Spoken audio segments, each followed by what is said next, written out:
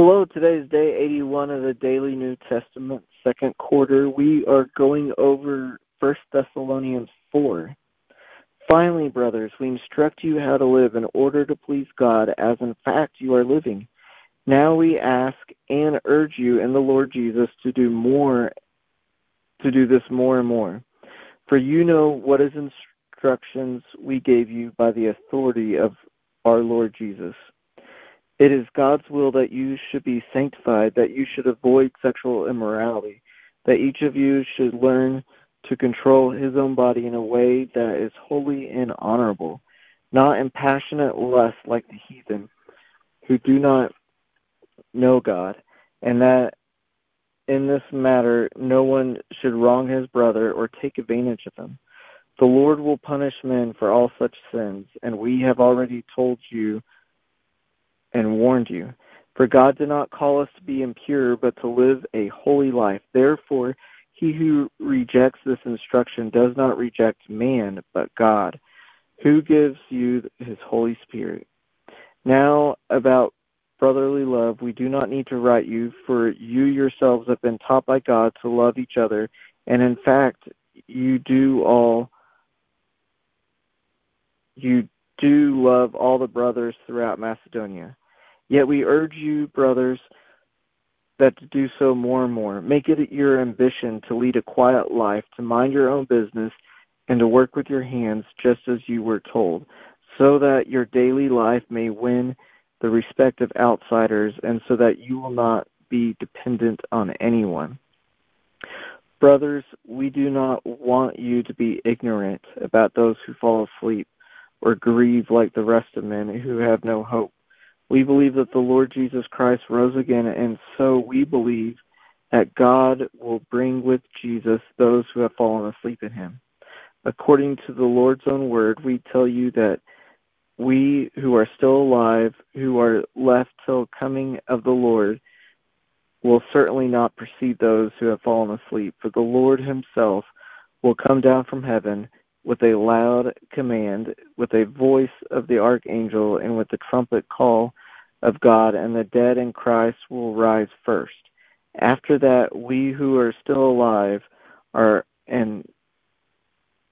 left will be caught up together with them in the clouds to meet the Lord in the air, and so we will be the Lord forever. Therefore, encourage each other with these words. Father, help us to remember that you are not a God of the dead, but a God of the living. And when you talk about, Isaac and Abraham and Moses in the Bible, your word talks about them still being alive and present.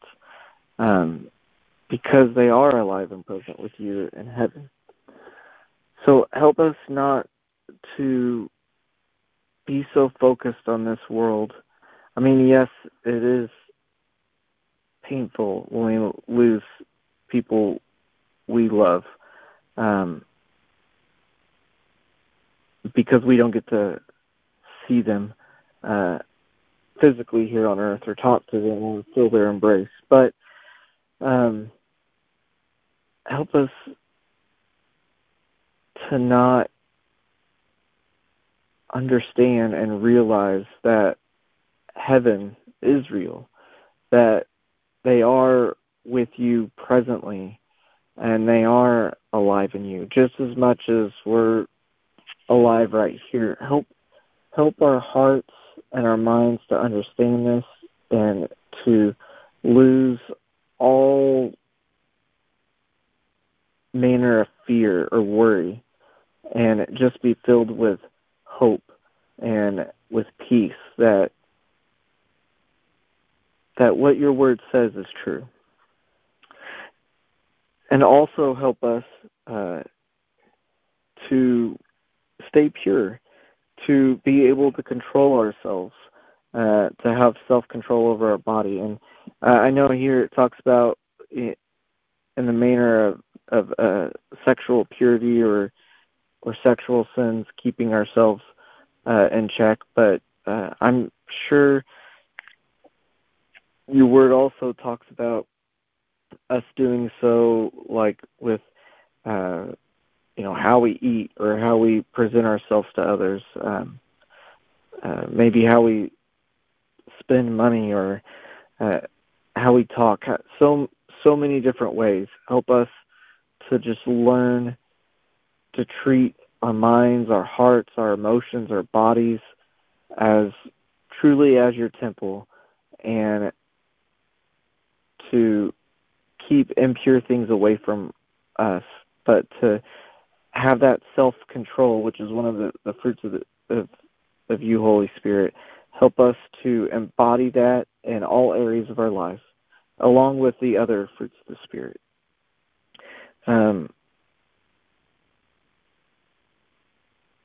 And just help us to remember that through your grace, Jesus, that you purchased for us at the cross, that these things are possible. It's not possible in our own strength. We will definitely fail doing it that way.